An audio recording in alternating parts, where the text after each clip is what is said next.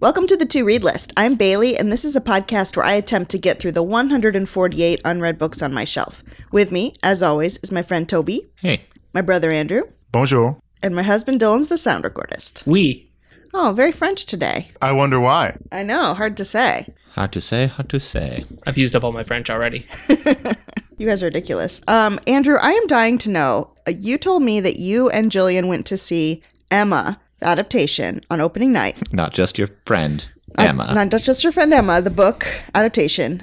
How was it? It was pretty great. Yay! Yeah, it's from Jillian, who has recently read Emma and is a connoisseur of all the adaptations. She says it's a reasonably faithful adaptation to it, but it also, I think, sort of attempts to modernize the Jane Austen adaptation by like adding fun, newer elements in terms of just like making the design not hyper realistic, making it kind of more extreme. So Emma drives like a Lamborghini. Yeah, she drives a Lamborghini. She's a gamer. She's a gamer girl. She wears those big headphones.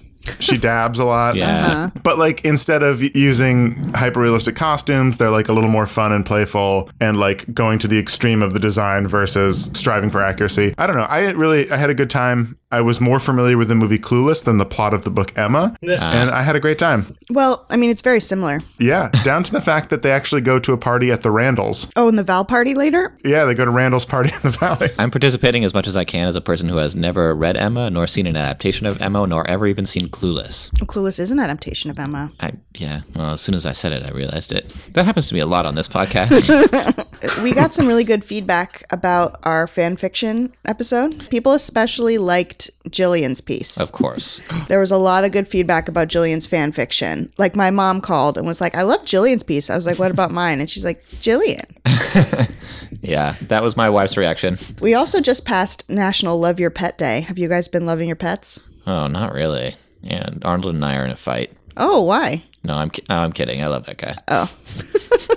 I have, though, close listeners to the podcast will like to know that this morning, Pierogi, my cat, delivered her opinion on The Names Heard Long Ago, Hungarian Soccer and its influence on the modern game by vomiting on my copy of the book. Oh, no. She might be deciding whether or not we read that on the podcast herself. Did she ruin the book? It's not great, but it's not unusable. I have to decide. I did see an article on Medium the other day that was basically against the To Read List. Our podcast? Not our podcast in specifically, but I didn't even know this was an opinion that people held. But there are people out there who object to the gamification of reading, they call it, such as making a list and being like, I'm going to read X number of books this year. They say reading should be an experience that you sink into, and there was a Franz Kafka quote at the end that said, every book you read should break your heart, because otherwise what's the point of reading? And I finished the article and I was like, oh, okay, she has like a somewhat of a point, but also what a miserable life to lead when every single thing you have to read needs to be something that breaks your heart and is like the most consequential thing you've ever read. I hate everything about that. Yeah, that person sounds like they're a real killer at parties, man. Yeah. I just feel like she's essentially being like, you shouldn't tell people how to read. And then she's like, so I'm going to tell you how to read. Mm-hmm. Yeah, it was pretty brutal. I like the gamification of anything. Like, you know, you got to guess like, what's the next car that drives by? What color is it going to be? Yeah. I guess. Always hot pink. Always. Because when you're right, it's really impressive. For listeners at home, Dylan and Bailey's house is just a giant checkerboard, and they move from square to square. We do have a lot of games here. And the name of that article is, if you guys want to check it out and make yourself miserable, it's called Why Reading a Book a Day is a Very Bad Idea on Medium.com, and the author is Anahita Zev. Here's the thing, though. I didn't read the article, and now I just realized that you sent it to me, and I didn't read it. So it's reading a book a day. So the article is based on a TED Talk given by a man named Tai Lopez, who spoke about how he kind of speed reads and speed executes getting a lot of books done. And obviously, I think that is probably a bad idea. You should probably not be reading one book per day as fast as you possibly can. Well, yeah, I mean, that's just for quantity. But then she extended it to, she said, this is also prevalent in the society of Goodreads, you know, setting reading goals and like, you know, humble bragging about how many books you read per year, which I felt was an unfair extension of the argument. Yeah, I agree. Have you ever seen Tai Lopez's commercials? No, who's Tai Lopez? He's that guy on YouTube that's in his garage with his Lamborghinis. And he says, like, these are my Lamborghinis and everything. I have seen that guy, actually. I just didn't know his name was Tai Lopez. And his bookshelf full of walls and knowledge. Oh, yeah. I mean, It would be cool to be able to read really fast, but only for specific things like that you were assigned to read. Yeah. Or I guess if you're trying to finish a book for this podcast, the To Read List podcast. Yeah. I'm terrible at skimming. That's something I really need to. Maybe I should watch this TED Talk. No, you don't need to skim. No. Don't skim. Don't reward Lamborghini guy. Andrew, are you skim or whole milk book? I'm a 2% kind of guy.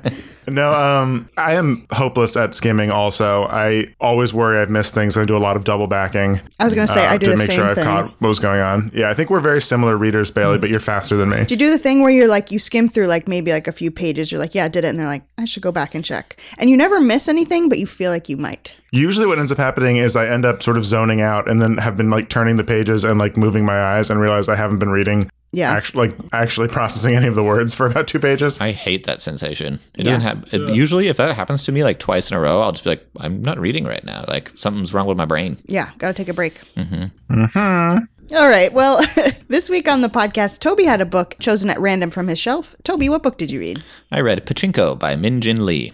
I'm excited to hear your review. I just want to say heads up that a lot of our listeners really love this book. This is like a favorite of a lot of people. So no pressure, but I'm very curious how your opinion stacks up to that. Great. Pachinko is the multi-generational story of a Korean family and the trials that they face when they move from Korea to Japan in the 1920s. That being said, the novel begins in the 1910s and follows the characters, some of whom are in family, some of whom are out of the family, all the way through to 1989. It is a huge timeline that actually still feels really intimate because most of the story relates to the main character, Sunja. The themes that run really strongly through the book are things like missing fathers, the balance of power between the sexes, poverty, racism, and the value or the valuelessness of patriotism and what it means to be patriotic to a country or care about the welfare of a country as a whole. It's a heavy book. It's got a lot going on. Some of you may wonder about the title if you haven't read it. Pachinko is a game. We in America call it Plinko, but we play a simplified version of it. It's a gambling game where there is a kind of a canted plane in front of you with a bunch of little steel pins poking out towards you, and you put a ball at the top and it falls down in a certain way, and at the bottom it's going to fall into a certain well, and certain wells give you money and certain wells take away money from you. It's a gambling game. Andrew made his own set of Plinko once. I did. I spent a whole afternoon at work making a Plinko board. What work was this? So my work is running workshops, and one time we did a game show theme, and I was like really new to the company. I wasn't really doing a lead role in anything, so I didn't have a lot of responsibility, and so I spent all day like nailing these nails into foam core and like dropping a ping pong ball. It was actually really fun. Yeah. It stayed in the center for quite a while. That's awesome. Well, that's interesting that you say that, because in Japan of this era, there were a lot of pachinko parlors, basically, run by Korean people.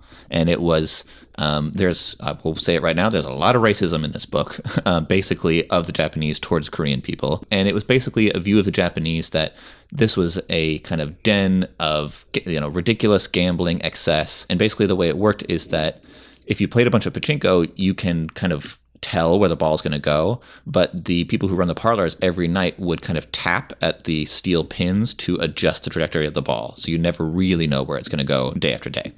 That sounds good. Smart. Yeah, exactly. So this is a semi-quote, but I've explained the game to you. So the quote is that Pachinko is a game where there are few winners, and the game is fixed. But if you play Pachinko, you have to play and hope things turn out well. And that, to me, is basically the overarching theme of this entire book, is that life is incredibly, incredibly difficult, but there are people who seem to be able to play it anyway and just hope that things turn out well. And then there are people who basically give up and say, the game is rigged, the game is fixed, this is unfair. And God comes in every night and taps the nails. Yeah, God's tapping nails, I don't want to do spoiler. We don't do spoilers on this podcast. And I will say, very early in the book, there is a major event that happens to Sunja that I think is very enjoyable to read and very exciting. And one of my complaints about the book is that it is not very exciting.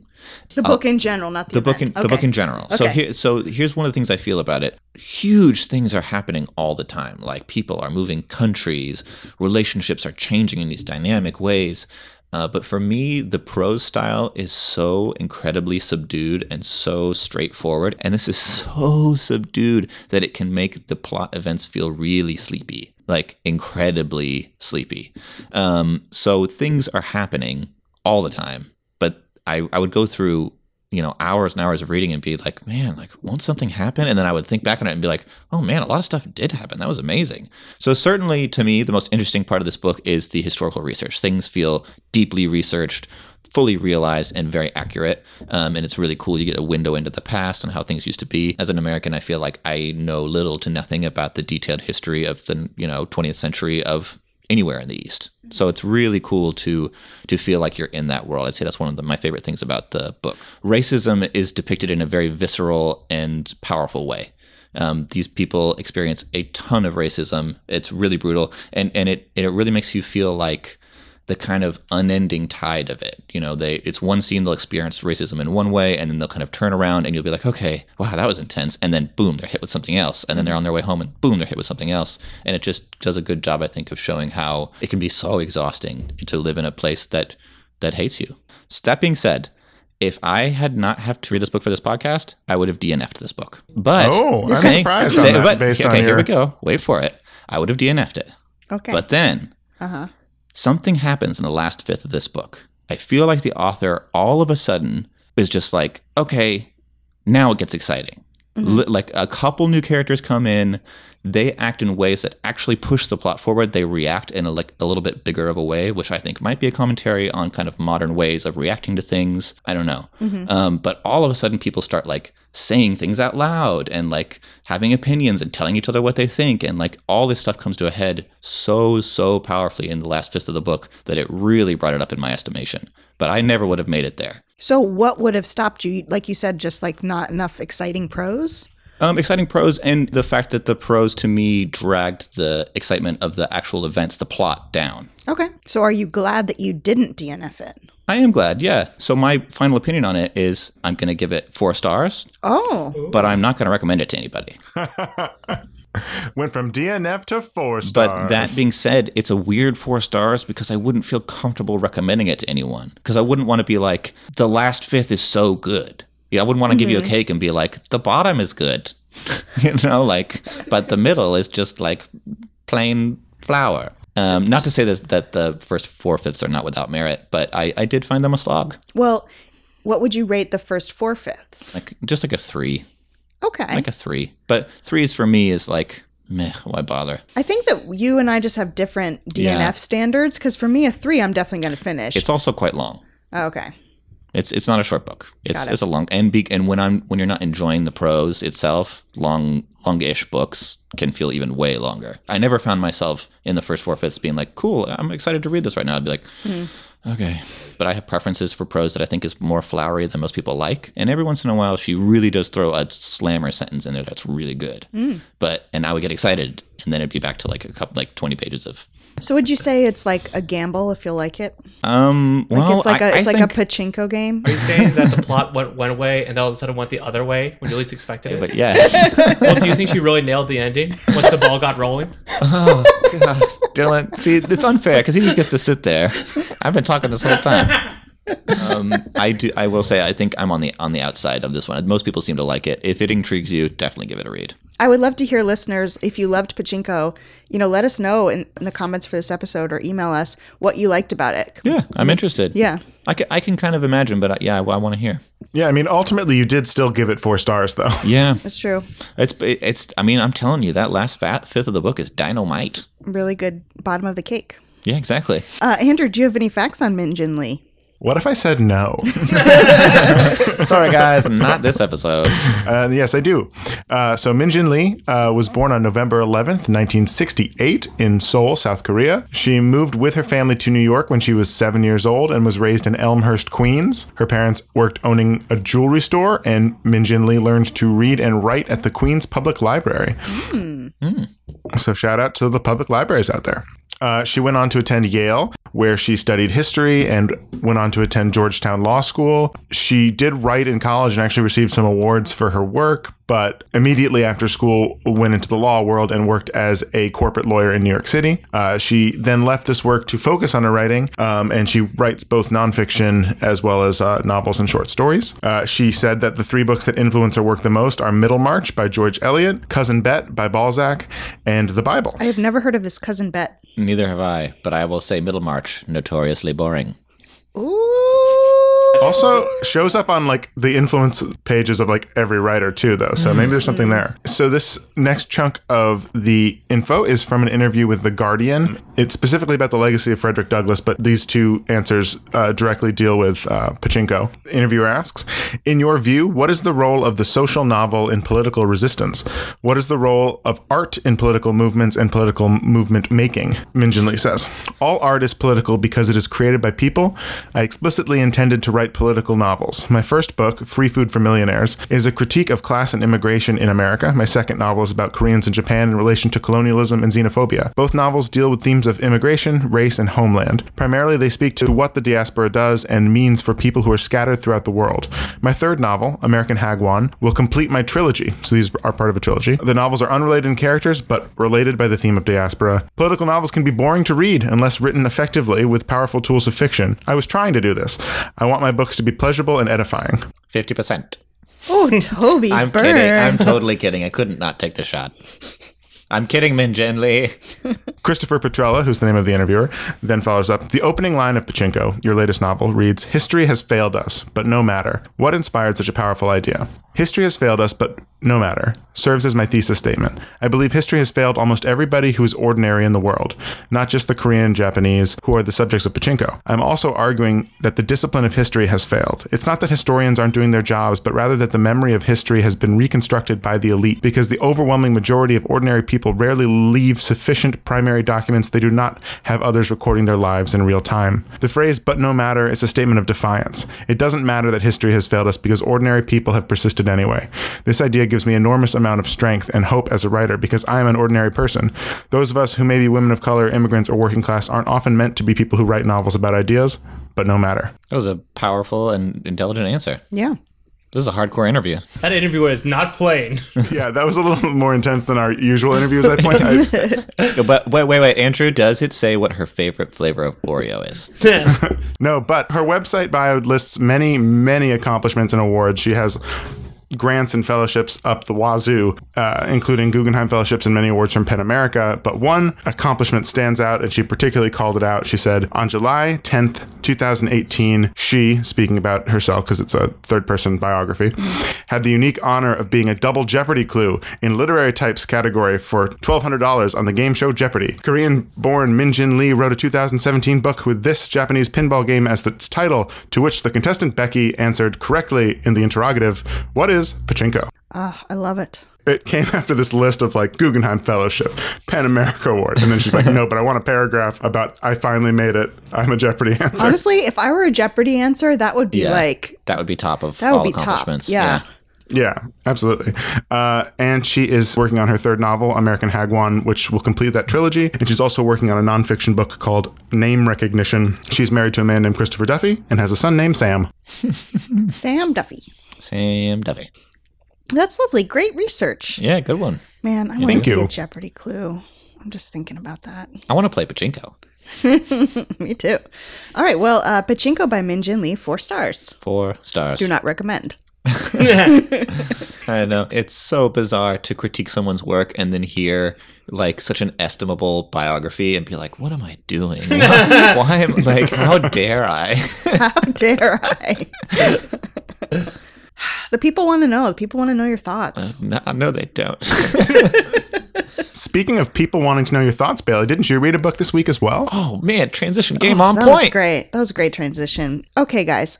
Dylan, Toby, Andrew, listeners, I'm going to bring you into what it's like inside the brain of me. Okay, so this is what happened. Step 1.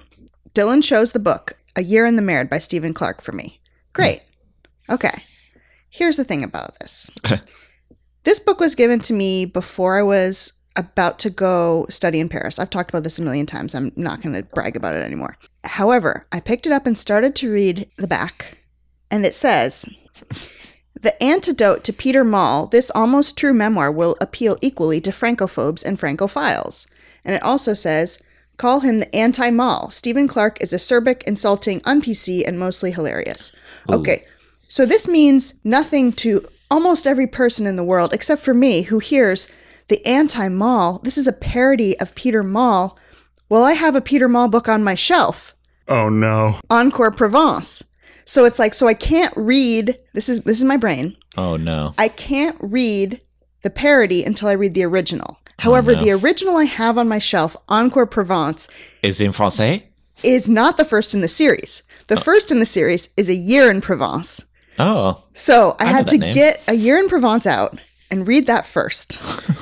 And then I read A Year in the Merde, and then I read Encore Provence. Listeners at home, Bailey. is waving her arms like an air traffic controller right now. She's literally got a Peter Maul book in each hand, and she's conducting air traffic with them. And the thing about Encore Provence, too, is like, She's still doing it.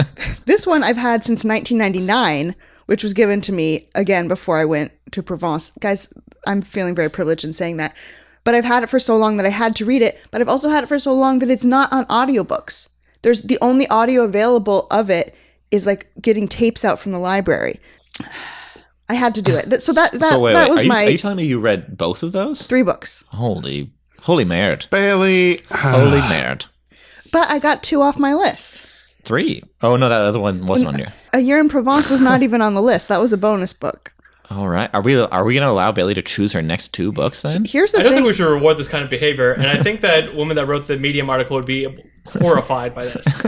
Also, I feel like I shouldn't be allowed to because, full confession, I thought that Encore Provence followed A Year in Provence. Well, that makes a lot of sense. Yes, but there's one in the middle called Toujours Provence. So this is actually the 3rd in the series. So I haven't even read the second one. Guys, nothing How counts. much is going on in Provence? I envision Provence as a very laid-back place. That it is. Okay. So this review, I will be brief, but I did read 3 books. You're a monster, Bailey. All right, let's start. Where should I start? With the book that we assigned you. Okay, fine. We'll start with the book that was assigned to me. I did extra credit, though. Mark it down. You haven't been being graded for years, Bailey. I miss it. Miss it so much. Okay, A Year in the Merde. So this one is a parody of Maul. So this follows a character named Paul West. He is an Englishman who moves to Paris to take a job setting up English tea rooms. And he is just kind of like this, what would be the word? I want to say pig. He like objectifies women all the time. He's there for like the hot girls and the wine. And he has a lot of critiques about the city of Paris and how gross it is that he's stepping in dog poop all the time. And, you know, French don't understand what he's saying, that sort of thing. So that's the premise of this one. And there's series for them both. Okay. But this is the first in a 6-book series. Oh, wow. Yeah. That I don't think is done. Oh, no. It just keeps going. Who knew?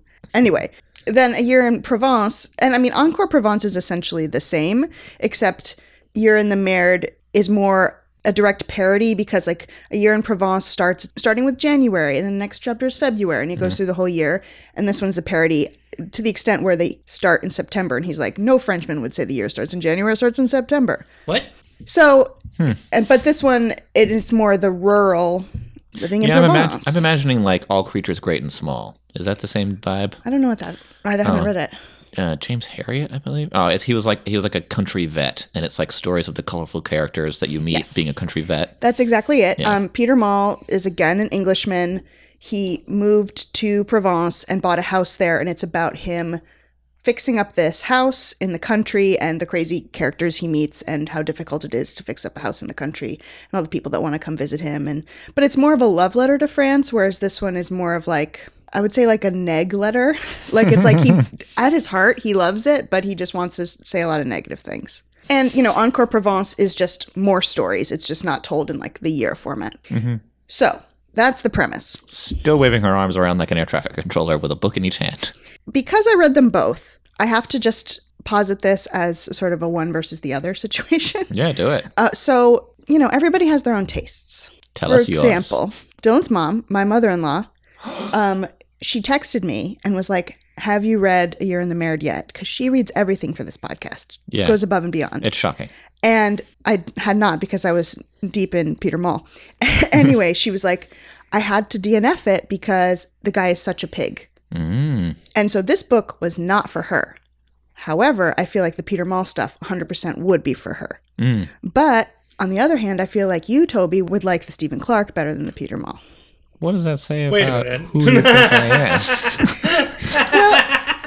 Because it's like, I just threw out an all creatures great and small reference. Thank you very much. well, maybe Andrew would. It's more of like How dare you?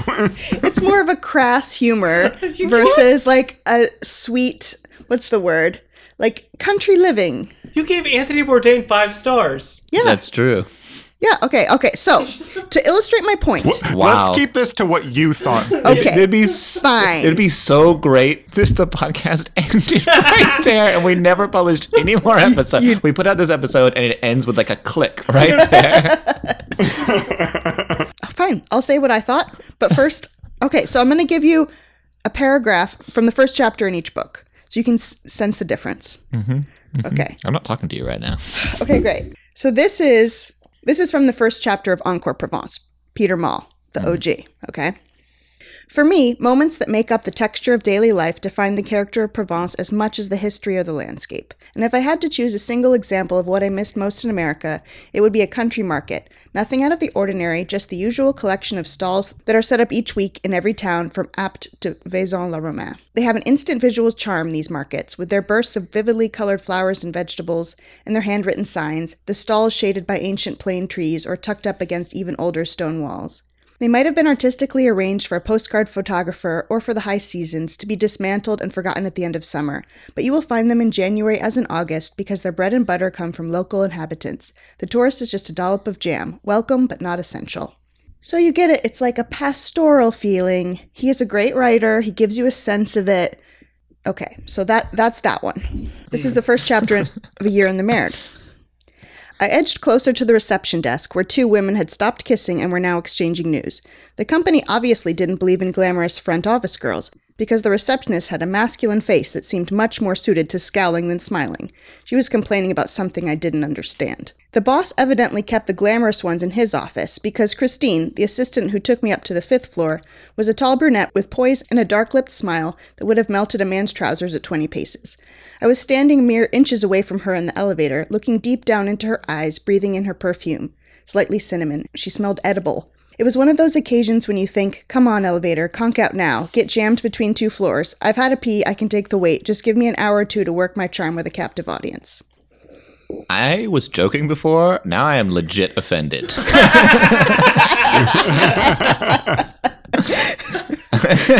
That's all I have to say. Well, you know, it's not for me, but the 2 chauvinists I do this podcast with would love it. Chauvinist, that's the word I was trying to think of. Bailey, we're in a fight. Oh, no. Okay, so maybe not you guys. Okay.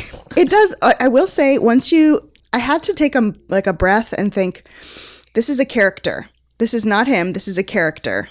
I think it's really like basically him, but I just was like, it's a character. And I was like, okay, I can get behind it. I can get through this. And then once you get to the 3rd act, you get used to it and it becomes sort of him versus his corrupt boss. And that's kind of fun and interesting. My ultimate review is... What's your review of me and Andrew? Chauvinist. Oh, no. So my ultimate review with The Year in the Mared is that I'm giving it 2 stars. It really is more like 3, but because it was so hard to get through that beginning and he's such a pig, ultimately it's 2. The Maul stuff I would say is 3 because it's lovely. It's like just a warm day in the country, but it's not transformative. It's not going to change your life. I'm sure somebody would give it 5 stars, but I don't think so. I think most people would be like, okay, these are middle of the road, and you're going to prefer one over the other, depending on your level of crass humor. I think the insane nature of the world guarantees that there are people out there that would give these books 5 stars. Yeah, you're probably right. I did look it up, and A Year in the Mared has 13,000 ratings on Goodreads. A Year in Provence has 58,000. So, you know. Yeah, I don't know. It's like it's weird because I'm reviewing 3 books and I feel like I haven't gotten really detailed into any of them. But like Toby said, like you kind of can tell from the premise what the book is going to be. Yeah. And if it's for you, you should check it out. If you don't care about France, don't read it. Yeah. Yeah. Sounds like you're saying don't read either of them. I'm saying Zut alors. Zut alors! Are you going to keep it on your shelf, Bale? Sounds like you are not. I mean, Billy, are you going to keep on your shelf or are you going to give it to Toby and Andrew? Yeah. Please. I'm having a weird thing. I don't think this has happened to me before where I don't really feel the need to keep either of these except for the fact that I've had this one since 2005 and this one since 1995. So it almost feels like they already have a spot on the shelf. And if I take them away, it's like the other books will be like, where's my friend? That's inside my mind. All right, Andrew, tell us. Stephen Clark, is he a pig? You know, TBD. Uh-oh. No, okay. So, Stephen Clark, there's not a tremendous amount of him available online in terms of like general bios. So I had to rely a lot on an interview he did and his own personal website, which is quite simply laid out. So keep in mind, a lot of this information is going to come from him. So it might be hard to get like the real story. But Stephen Clark was born on October 15th, 1958 in St. Albans, which is a city to the north of London. And then this is from his website. This is how he introduces himself. Not one of the other Stephen Clarks you might have read about, which include an Olympic swimmer, a world record holding pumpkin sculptor, and various criminals. I'm just the author whose latest book is Elizabeth II, Queen of Laughs. That's his like splash page. Enter his website. All right. This is from his actual bio on his website. I grew up in Bournemouth, the Bondi Beach of England, where I played bass in some of the worst rock bands in musical history before leaving town to study French and German at Oxford. After university, I got a series of high-power jobs in the wine industry, great picking, tertiary sector, washing up at a German hotel, and in international diplomacy, teaching English to bored French businessmen. Meanwhile, I started writing novels, all of which remained unpublished due to a vast and never-before-revealed conspiracy in the global publishing industry. I then moved to Glasgow, where I was hired to put rude words into French dictionaries. Check out my work on blank in the Collins Roberts Dictionary. As soon as I heard about the possibility of a French 35-hour week, I moved to Paris and got a job as a journalist at an English language magazine. I kept writing fiction and, despite fierce opposition from my bank manager, finally decided to self-publish A Year in the Merde via my own fictional company. I began trying to sell A Year first as I was living in Paris, and after 3 months of hoofing copies around the street in a shopping trolley, I sold the book, not only to bookshops, but to a major publisher who promised me that they had their own delivery service, so I would not have to do any more heavy lifting. Wow, he published it himself. I didn't know that. Yeah, it was initially self-published and then it got picked up and distributed. And then he was signed on to write more of them. This is from an interview with Bonjour Paris or bonjourparis.com. How do you get your ideas for your novels? From a website, ideasfornovels.com. What is your favorite book you've written and why? It would have to be my first novel, A Year in the Merde. Not only did it get me started as a professional writer, its success was such a huge shock that I still feel grateful to everyone who started to buy it after I self-published it. They believed in a novel no publisher wanted. It was a fantastic feeling. I'm also very fond of 1,000 Years of Annoying the French. It was a huge amount of research and quite a risk, retelling a millennium's worth of history with jokes, but it went to #1 in the UK and started me off on my new second career writing history books. Okay. And finally, what were some of your favorite books when you were a child? In Search of Time Lost and War and Peace. Though that was before I learned to read. I used them as bridges for my toy cars. Later, I really loved the William books by Richmal Crompton. A gang of boys hanging out having adventures in the woods, fields, and other people's back gardens. Their most technological toy, a stick that looked like a sword. I'm not convinced that this guy is not the character in the book. Continue. Yeah, that's fair. I was wondering about that as I was, after having put this together and hearing your review, I was like, I can't disprove. Oh no, I was gonna say, I kind of wish that the interviewer for Minjin Lee interviewed him, just of like, Yeah. where do you think art fits into political revolution, by the way? Yeah. He's now written 6 volumes in the Paul West saga, as well as numerous history books, including 1,000 Years of Annoying the French and his newest Elizabeth II, Queen of Laughs. Just so you guys know all the titles of the Paul West saga, because I think it's important, there is A Year in the Merde, followed by Merde Actually, but that was released in the US as In the Merde for Love. It's a better name. Number 3 is Merde Happens. Number 4 is Dial M for Merde. Number 5 is The Merde Factor. And number 6 is Merde in Europe, which is his most recent published one. So hard to say if he's just a guy who's always on or if that's really his personality. But yeah. I mean, in the book, he does teach English to bored Frenchmen, so could be the same guy. Just saying. I will give one critique of Peter Maul. He never even gives his wife's name. So, like, whereas this guy won't shut up about women, like this guy, barely talks about, and maybe his wife's like, don't put me in your book. All right, well, A Year in the Married by Stephen Clark, 2 stars. A Year in Provence and Encore Provence by Peter Maul, 3 stars. Toby, Andrew, what do you give A Year in the Married? I don't know. I haven't read it yet, but I'm 5 stars? I assume it's going to be my favorite book I've ever read. I'm never going to live this down. All right, Andrew, do you have a game for us? I do. Are you guys excited? Absolutely. So, while researching these authors, I was struck by the fact that both of the stories involve people going to places where they're not historically from and dealing with the consequences and the new experiences thereof. So, the name of the game this week is called Wrong Page. And the way it works is I have written 5 sentences / short paragraphs that involve a character from literature being trapped in a different story. Ooh. Both stories should be familiar to both of you. I try to do a mix of books I know that you had both read or at least were familiar with, and I will read them one at a time. It'll be best up to 3. I only have 5, so we're going to need a correct answer on each of them. The way it'll work is you can buzz in by yelling "wrong page" at the end of the paragraph because I worked hard writing them. Okay. Okay? So wait, we guess the book that they're supposed to be in, or what do we guess? That's a great question. So what you're going to be guessing is the character who's transported into the wrong book and the book they're in. Okay, so you have to get both. Yeah, so for example, you could say Gatsby awoke in the Chamber of Secrets, and the answer would be J. Gatsby, Harry Potter. Okay. You could just, if it's a series of books, you can just say the world because they don't track to a specific book in the series if I use any from a series. So that's a hint. There are some series. Ooh, okay. Good to know. I'm in. But just maybe. Okay. The Married series. All right. Number 1. The Rum Tum Tugger galloped away, leaving me more confused than I thought possible. More than anything, I wanted to be back in the world I understood. A world that made sense. I missed Samwise and Gandalf the most. Begrudgingly, I walked on all 4s after the cat. Wrong page. Bum. That would be Rum Tum Tugger. And the world. Nope. What? The Rum Tum. That is incorrect. Oh, I don't know who wrote that book, but the world is the Lord of the Rings. So no, you have reversed it. Bailey, do you want to steal? The Rum Tum Tugger. So The Rum Tum Tugger galloped away, leaving me more confused than I thought possible. Yeah, more than anything, I wanted to be back in the world I understood. it's a Frodo world that made Baggins sense. is stuck in Old Possum's Book of Practical Cats. That is correct, Bailey. 1 point for you. No. If it's any consolation, Toby, that was one I assumed Bailey was going to get, so there should be some that are more up your alley down the road. Fingers crossed. Or if you Meow. are a Diagon Alley. Dylan. Number 2. My life's purpose was sapped from me. There was no one left on Earth who I needed to take my revenge on. Defeated, I followed Ron to potions. Wrong page. Wrong page. Toby, you again got first. Okay. Edmond Dantes and the Harry Potter series. Yes. I like that he is also a student at Hogwarts, Yeah. even though he is a fully grown man.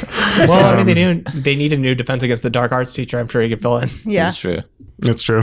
Number 3. I awoke after a sleep of an unknown length, but not in my New York apartment, in a castle in what I could only guess was the Scottish Highlands, based on the kilts. I awoke after a sleep Wrong of an unknown page. length.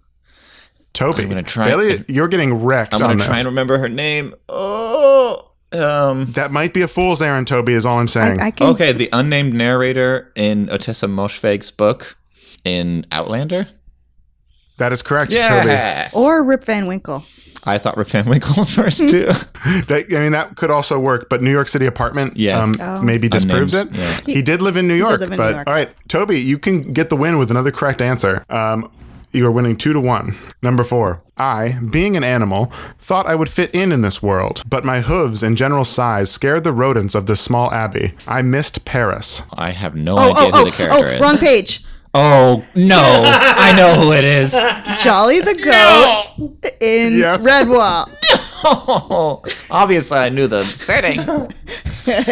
Oh, it took me just a second longer for Jolly. Jolly is the bane of my existence on this podcast. Jolly is the best. Well, I figured because he's been brought up so much, Yeah. you would know who he was at this point. Obviously, I've never read that book. If it hadn't been for this podcast, I never would have thought of Jolly the goat. But now, since he's cursed me, He's a big character in that book, Yeah. just saying. New listeners enjoy not understanding what any of that meant. This is perfect. You guys both have 2 points. This is sudden death. I'm going to do a quick rule change here. You do not need to buzz in. Ooh. At the end of this paragraph, you can just yell the answer because it is sudden death, okay? Okay. And whoever gets the answer correct will win. I had made an exhaustive list of everything in my new captor's abode and properly journaled it afterward. What are you doing? My captor said. I'm going to be late for my meeting with Lorne. Robinson Crusoe. Oh, and Tina Fey, Bossy Pants. That's correct, Bailey. Yes. Oh, well done, Bailey. A competitive Lorne. game going down to the wire. I want to see a Kate and Leopold style movie with Robinson Tina Fey Crusoe and Liz Lemon. But she doesn't. She's not in love with him. She's just annoyed by him. Yeah. Awesome. Good game. Good game, Andrew. Well done. Yay. Now is the time of the podcast where Dylan chooses a book at random from our shelves for us to read next. It is The Choosening. The choosing. The Choosening. Apparently the choosing doesn't mean anything since Bailey's just going to read whatever she wants. It's true. Bailey is the king of this podcast. Well, Toby, I hope this transition makes some sense, or at least a nickel, because you have number 46, Nickel Boys by Colson Whitehead. Uh-oh. You're going to have to choose. Wait, no, sorry. You're going to have to choose again. I read that one. What? I've read that one. I forgot to take it off the list. 4 stars. Good book. You guys should read it. Very impactful. I was looking forward to it because it was on my list. It's a good book. Okay. Mm-hmm. Well, It's Colson Whitehead. It's great. Well, that means we'll still get to do an episode about it Yeah. sometime. Sorry, guys. I should have taken well, that okay. Am I the only one who plays by the rules? Oh my God. Is it David Copperfield? No. The problem is that you're not going to believe this happened. off. Just say it. Okay. I used the random number generator and it came up number 43. Number 43 is Middlemarch by George Eliot. Oh, Yes. Oh my God, I'm so thrilled. Toby. I'm so thrilled. Boom. amazing. Middlemarch. What? You could have just taken Nickel Boys. Well, you know. Here we go. Oh, wow. This I is mean, awesome. I don't know anything about Middlemarch, and besides the fact that I think it's quite long, right, and not typically thrilling. So why did you add it to the list? So mine is a mental, list like great books that everyone seems to like, and why haven't I read them yet? Okay. Or books that appeal to me randomly. But this is definitely in the category, like Andrew mentioned, it's on a bunch of authors' favorite books. Like people love this book. It's a famous book. Everyone knows it. So I'm curious. My friend Camille, I think, took a year to read it. Well, I will be taking less than that. You have 4 weeks, Toby. Is it crazy long? It's like 900 pages. Do you want me to give you another No, one? no. He has to do it. I'm doing it. Bailey can do I'll Anna do it, Karenina yeah. in 2 weeks. Yeah, I have a month. I'll be fine. Yeah. Okay. Because that sounds like a very long journey and a very big book. Boy. Because Bailey, Yeah. you have number 21, Okay. Cold Mountain by Charles Fraser. Hey. Is this what the movie was based on? Two big ones out the gate. This one is one that was like on Andrew and my parents' bookshelf growing up, and I would walk by it a lot and be like, when I'm older, maybe I'll read that book. I just feel like I got hit in the face with Middlemarch. You set yourself up for it. This is what you man. get.